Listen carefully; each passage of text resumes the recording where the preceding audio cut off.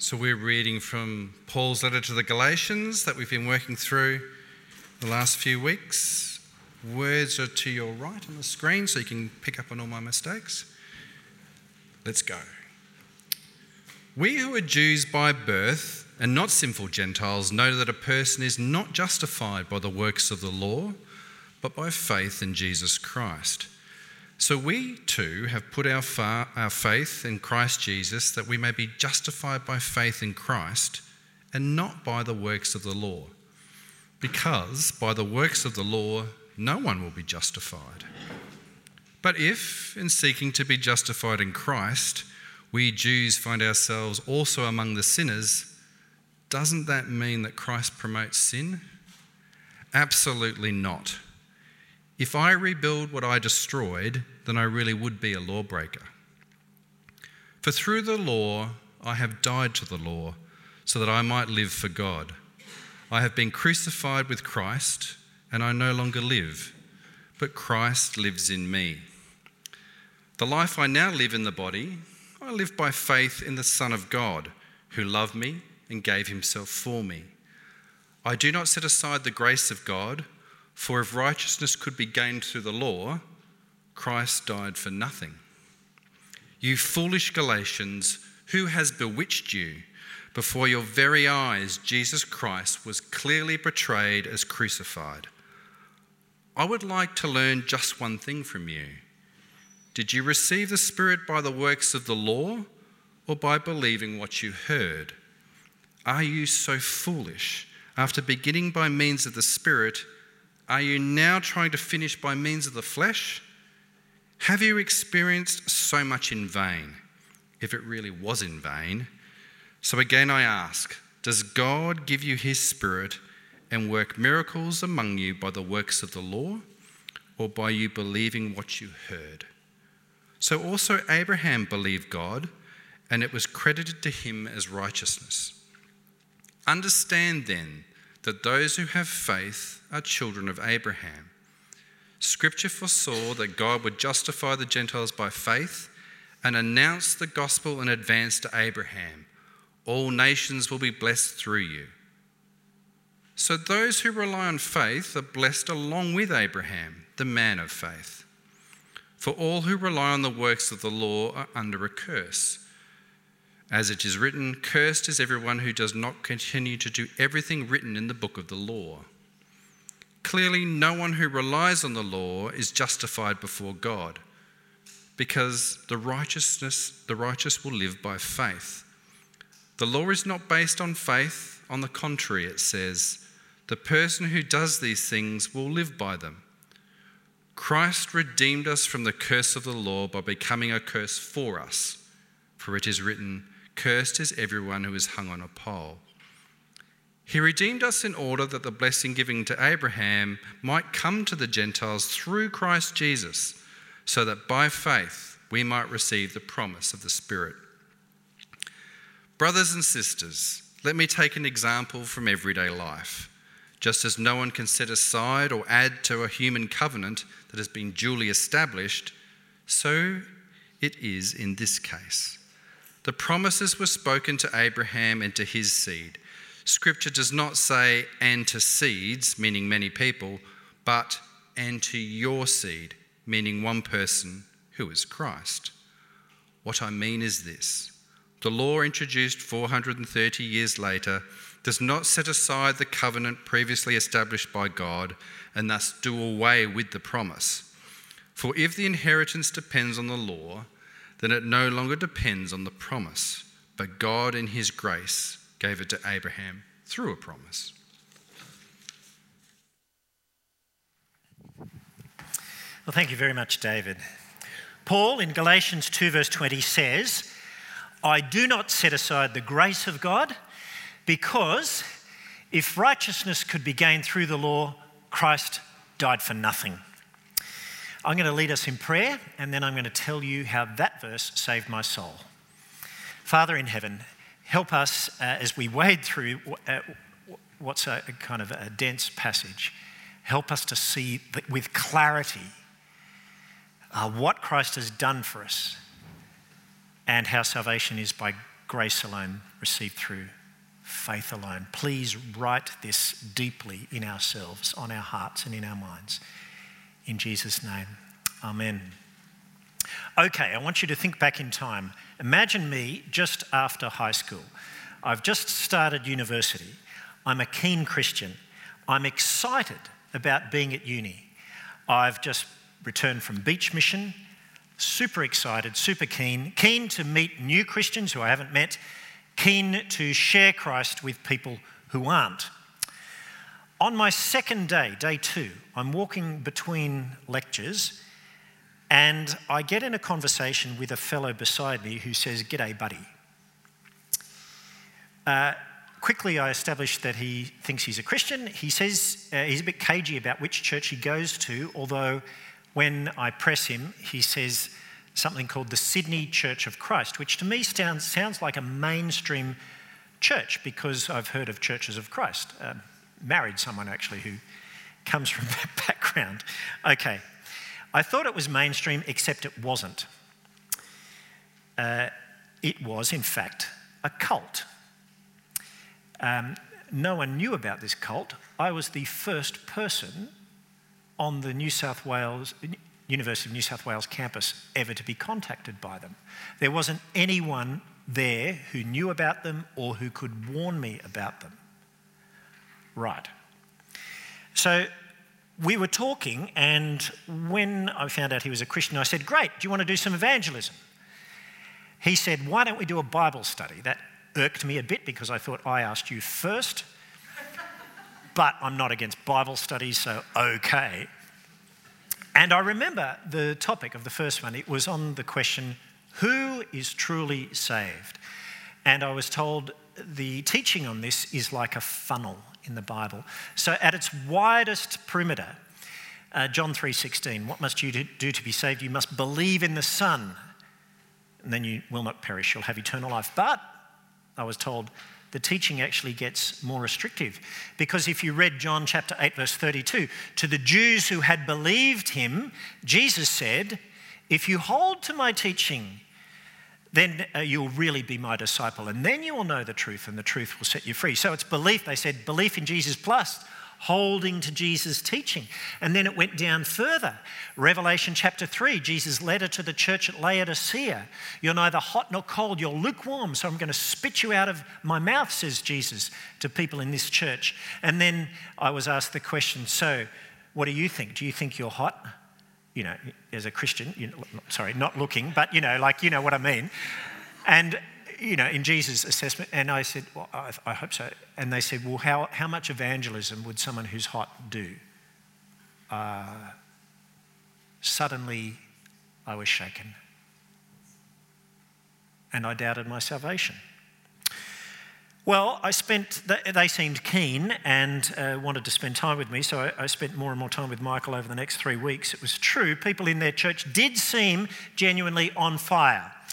They evangelised a lot, which was astounding. I mean, much more than what happened in the church that I was currently in. Soon I was told that, after a couple of weeks, that the people who were in my church who called themselves Christians weren't true Christians. And that if I was baptised as a member of their church, which really only seemed to be the true church that took the Bible seriously, then I would be the first Christian ever converted at New South Wales University campus. Now, at that point, I thought I smelled a rat. But the trick was they seemed so genuine. They seemed so active, so zealous, taking their faith seriously.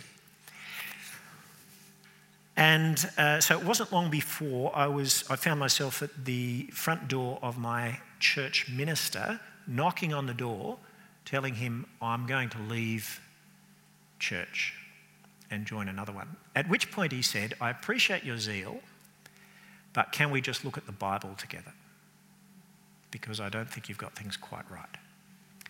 Now, the decision to say yes at that point was quite hard for me because, I'd gone through so many steps to get to that point. But I thought, no, it's too important. I should say yes because the Bible will speak to me. So I remember ringing up the guy who spoke to me, Michael, and I remember saying, look, I'm slowing down.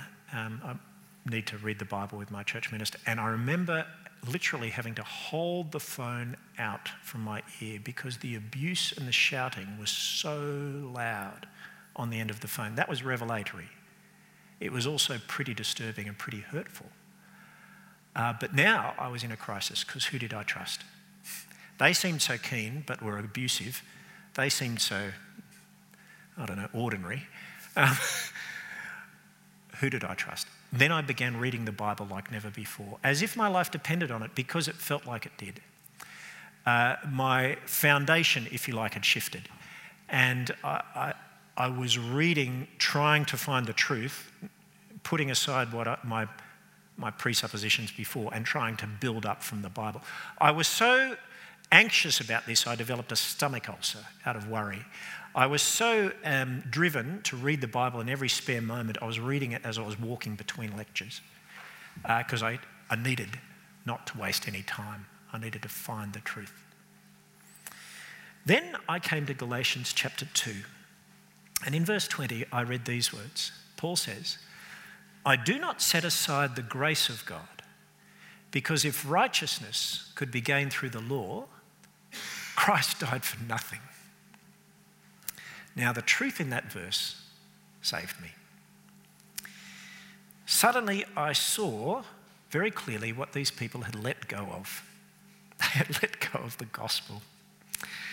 The good news from God, which says how a sinner can stand before God and be declared by God to be righteous before him, to be justified in his eyes. This is what Paul sets out so wonderfully in the passage before us. If you have a Bible, open it, right? This is the theological centre of where he's been driving. This is where it's all been heading. Remember how earlier on in chapter 1, I'm astonished that you're turning to a different gospel. I'm really irate with those people who are preaching a different gospel. Here's how you can trust me, says Paul. And now he gets to the guts of what he's wanting to say. What he says here saved my soul and it can save yours too. There is no more important issue than where each of us stand before God. So suppose today it was your last day of your life. We wake up every morning not thinking this will be true, but you live long enough and realise accidents happen. It could be. Suppose you died today.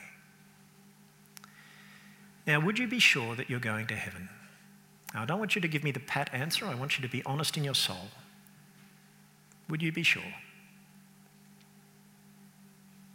Could you be sure? Now, suppose you did die and then you found yourself before Jesus and Jesus asked you a question and he said, "Why should I let you in?" I'm pretty sure he won't actually say this, by the way. But just suppose he did. What would you say to him? Well, I hope I've been good enough. I've tried to live a consistent life. I wasn't intentionally harming other people while I lived. I'm sorry if I did. What would you say? Well, wouldn't it be wonderful if you knew you were going to heaven, that this truth was deep within you, and that you had a solid basis to say that? That'd be great, wouldn't it? What God tells us in this passage through Paul, our apostle, is exactly this. What we are talking about is justification. This is a word used in the Bible. It is a word which comes from the law courts. It is the word to describe how someone could enter into God's court, and God is the judge, and he could bring down his gavel for a sinner before him and say, "Not guilty." In other words, this person is justified in my eyes. I have declared them to be righteous. We are in right standing with one another. That's what justification is. How could it happen? Paul today will say 4 things about justification. Number 1, it can only be by God's grace alone, received through faith alone. Second, it is being received through faith alone. Third, justification has always been through faith alone. And finally, justification will always be through faith alone. Okay, that's where we're going. The points are on your outline. First of all, justification can only be by grace alone, received through faith alone. Chapter 2, verse 15 to 21. Paul begins by saying what every Jew who's become a Christian knows. Verse 16, that a person is not justified by works of the law, but by faith in Jesus Christ, because by the works of the law, no one will be justified. Now, that is the opposite to what we typically think Jewish people thought. So we think that the Jewish mindset was to think they could get right with God by all their obedience to the law. They thought it was all about them. We're more enlightened than them, we know differently. Paul says, we who are Jews by birth, who grew up under the law, we know it's impossible to keep them. It's a dead end. We know a person is not justified by works of the law, but by faith in Jesus Christ. He says any bozo who thinks that we think we're justified by works of the law has got it completely wrong. Because by the works of the law, no one will be justified. All Jewish Christians know this. So justification, he says, is not something we achieve ourselves. We can't make it right with God any more than we can kind of lift ourselves up to heaven by lifting ourselves up by our bootstraps. Try and do that, see how far you get, right? Which means if it doesn't come from us, it can only come from God. He enables it to happen. Now, why? Well, it's not earned. It can't be deserved. Our justification comes entirely out of God's grace, his gracious kindness towards us in Jesus Christ. Justification can only be by God's grace alone. Now, how does it come to us? Well, it's received not as a reward for what we do, not as payment for anything that we've done, not as as earning, but by a nothing, by faith, trusting God. The emphasis in saying it's by faith, received through faith, is not to say faith is a massive work that we contribute. No. It's how small it is. It's just trusting God's promise. That's it. That what God promises us in Jesus is true. That whoever believes in Jesus has eternal life, full stop. Nothing extra needed. Because belief in Jesus changes us. Let me go back to this funnel idea that I was taught. The Bible's teaching on who is saved is not a funnel. It's a cylinder, if you want to have a geometric kind of analogy. That is, those who believe in Jesus at the widest point are those who hold to Jesus' teaching. They are the ones who will be hot, that is, they stay true to Jesus when the pressure's on. It's the same because faith in Jesus works itself out in our lives. Okay, but justification can only be by grace alone and received through faith alone. But of course, grace is so misunderstood, isn't it? And we get it wrong. We misunderstand it. Haven't you thought in the sinful depravity of your mind at one point or other, if I've got a get out of jail free card, if Jesus has bought me that, then I can do what I want? Haven't you thought, oh, great, I can sin however I want? Paul says, absolutely not. He says, in fact, here's the truth, rather than justification leading to an increase in sin, really, here's what happens. Justification leads to an increase in righteousness. How so? Because he says, it's those who've been justified by faith who are the very people who then die to themselves and who live for God. Put it another way, that righteous status that God conveys on people who believe in Jesus, that comes out in righteousness in our lives. Verse 20, says it. It's very powerful. I want you to have a look, everyone. Look at verse 20, chapter 2. It speaks of the transformational power that God brings about in those who are justified, and Paul describes it in his own life by way of explanation. He says, I have been crucified with Christ, and I no longer live, but Jesus Christ lives in me. Isn't that astounding? Jesus Christ has taken control of his life. Now, most of us are thinking, well, I don't know that that's totally true of me. I mean, a bit, hopefully, because you know the temptation you struggle with, don't you? You know your weak points. What's Paul mean? When he says, I have been crucified with Christ, the I he's referring to is his sinful, unconverted self that wanted to reassert itself every time and be autonomous and saying, God, you don't decide what to do in my life, I do. I'm going to be captain of my own ship. God gets stuffed. I can do what I want, right? Now, when you become a Christian, when you believe in Jesus, that I gets crucified, because what you do is you turn to God and you say, I accept Jesus Christ as my Lord. I will now depend on him. I will listen to him. And when I stray, I will repent and bring my life under him again. So that's a totally different person to the one who was before. That I has been crucified with Christ. Paul says that I, in his own life, no longer lives, but Jesus Christ lives in me. Okay. Then you say, well, what does that mean, that Jesus Christ lives in us?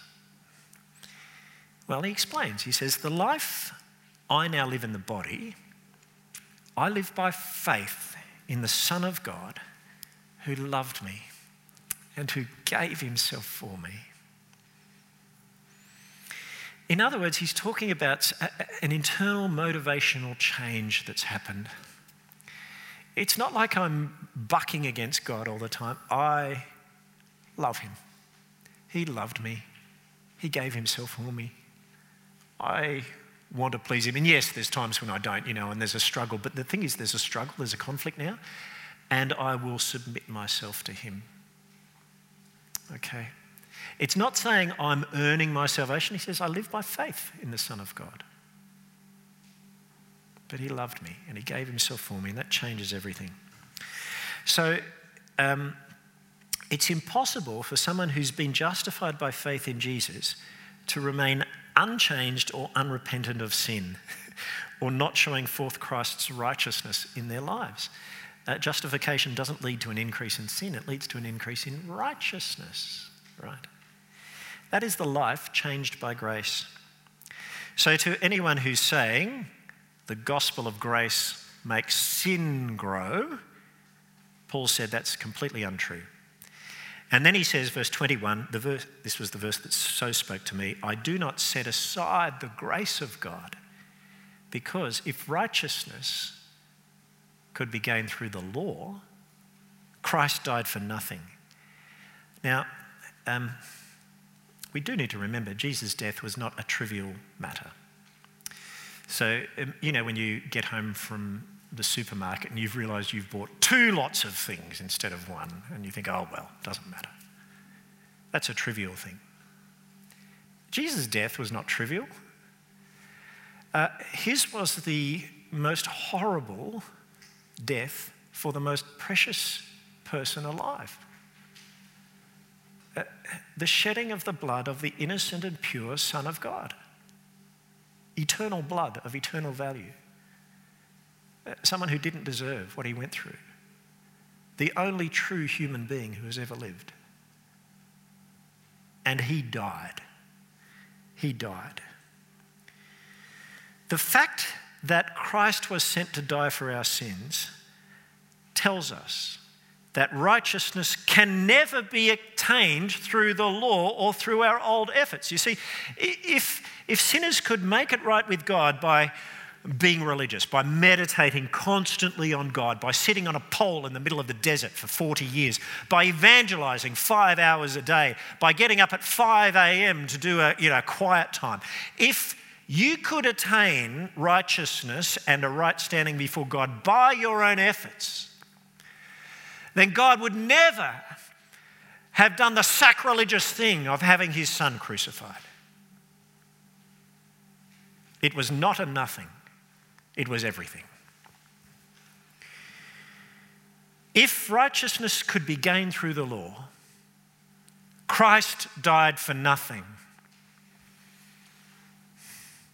But he did die because righteousness cannot be gained through the law. And that's why Paul says, I do not set aside the grace of God. That's what you're doing if you rely on the law. You're setting aside the grace of God. He says, I won't do it because Christ died for everything, not for nothing. What an appalling thing to say that he died for nothing. So first point, justification can only be by grace alone. Second point, being justified and experiencing the life of the Spirit is through faith alone. Paul says, I can't believe that you're giving up on what you know to be true. He says, before your very eyes, Jesus Christ was clearly portrayed as having been crucified for your sins. Christ has died to make you right with God. That has happened. It has happened. So why are you thinking of taking your eyes off something God's already done, because we couldn't do it for ourselves, on the finished work of what he's bought for you, and focusing your eyes on vapor, on your own efforts, when he's already won for you what you're looking for? That is just idiocy. Do you remember what happened when Jesus died on the cross? Do you remember his words? It is finished. It's finished. You know, your constant anxiety before God, have I done enough to be in a right standing with God? Jesus says it's finished. You know, your continual nagging sense of inadequacy before God, you know, as if somehow it's all up to you. It's finished, says Jesus. You know, your desire to somehow invent things that you need to do, religious hoops to jump through, take on yourself the Jewish law or some other law that you invent for yourself, it's finished. No more. Your doubt, your lack of assurance, it's finished, says Jesus. It's finished. Once and for all. It's finished. And Paul says, and how did you receive the Spirit? By works of the law, by believing the gospel of Jesus Christ. You know, when we hear the good news and we turn our place, our trust in Jesus, God declares us justified, and then Christ lives in us. He gives us his Spirit. Paul says, has all that happened in vain? If it really was in vain? In other words, I do trust God. I do trust God that he's going to finish. You know, it won't be in vain. But it looks like it is with you guys. He says, what of the miracles? Has God done those among you because, you know, you've impressed him with participating in some Jewish feast or by believing what you heard? Paul's saying, look at your current experience. The fruits of justification in your life, it has happened through faith alone. Justification can only be by grace alone, through faith alone. Justification is being experienced among you through faith alone, as long as you don't throw it away. Thirdly, justification has always been through faith alone, which is why Paul brings up Abraham. Now, if you don't know who he is, okay, the Jewish people were descended from Abraham. He came before Moses, before any law was given. It all began with him and a promise that God made Abraham to reverse the curse that was there in Eden and the world because of sin, and to bring blessing on the world through Abraham and his descendants. Okay, when God made that promise, Abraham believed God, and God justified him. God credited it to him as righteousness. Now, that happened to the biological father of Israel. However, please understand something about Abraham. He's not just the biological father of Jewish people. He's the spiritual father of everyone who, like him, has faith in God's gospel, his promise to bring blessing to the world. We heard that gospel as God's promise to bring blessing to the world through Jesus, Abraham's descendant, right? If you have faith in him, in that gospel, Abraham is our spiritual father. Because we share trust in God. Now, what this means for us, of course, is that we should read the Old Testament because it's our story. It's our spiritual story. our spiritual family story. It is much more our story than Jewish people who do not trust in Jesus. It's more of our story than theirs. I'm just putting that out there. Now, what all this means is that if we rely on the law, now that Jesus has come, we place ourselves under a curse. When discussing Abraham, curse and blessing are the two opposites. Blessing comes through believing God's good news promise. Curse comes through letting go of faith and trying to achieve a right standing with God by our obeying the law, whether it be Moses' law or any other law which we might try and construct. If we go down that route, for example, if I say I have to eat kosher food to achieve righteousness before God, Paul says, get this, you don't just put yourself under that one law, it's a package deal. You put yourself under the whole lot. You have to do everything, and that's impossible. And the punishment for not doing it is curse. But here is the good news. Christ redeemed us from that curse of the law by becoming a curse for us. It was thought everyone who got crucified was cursed by God. So what he did was he became cursed by God to buy us out of slavery to that law, that Jewish law. He has freed us from that so that by faith we might receive the promise of the Spirit. It is so wonderful. I hope you do think about this. It's so wonderful that Jesus Christ has died for you. It really is. He has redeemed us from a system that didn't work so that we can be justified through faith and receive everything that comes from that. Justification can only be by grace alone, received through faith alone. Justification is by faith alone. Justification has always been through faith alone, and finally, justification will always be through faith alone. Did you know that when God made the promise to Abraham, he also made it to Christ? Here's a little thing to stretch you. God promised the blessing to Abraham and his descendant, singular. Now, often it's translated in our Bibles as descendants. I checked in the Hebrew, it's actually descendant. It's singular. Now, Paul says that descendant, that one seed, is talking about Jesus, through whom blessing to the nations comes. Now, where are we in this promise? We're included in it because we are included in Christ. We can bond ourselves to him in faith.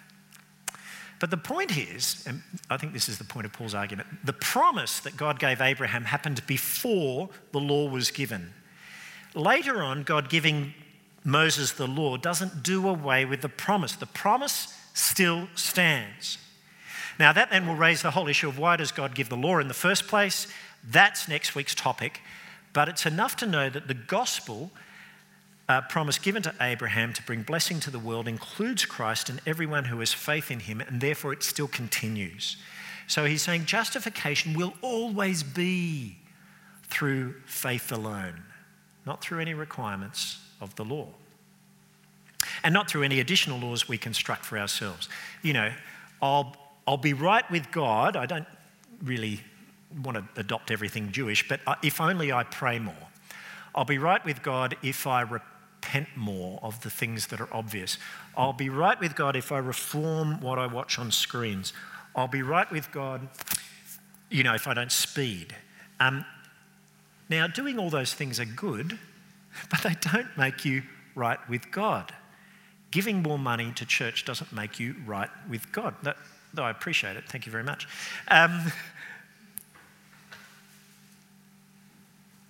Our justification can only come from God's grace towards us. What we have to do is receive it by placing our trust in his gospel promise.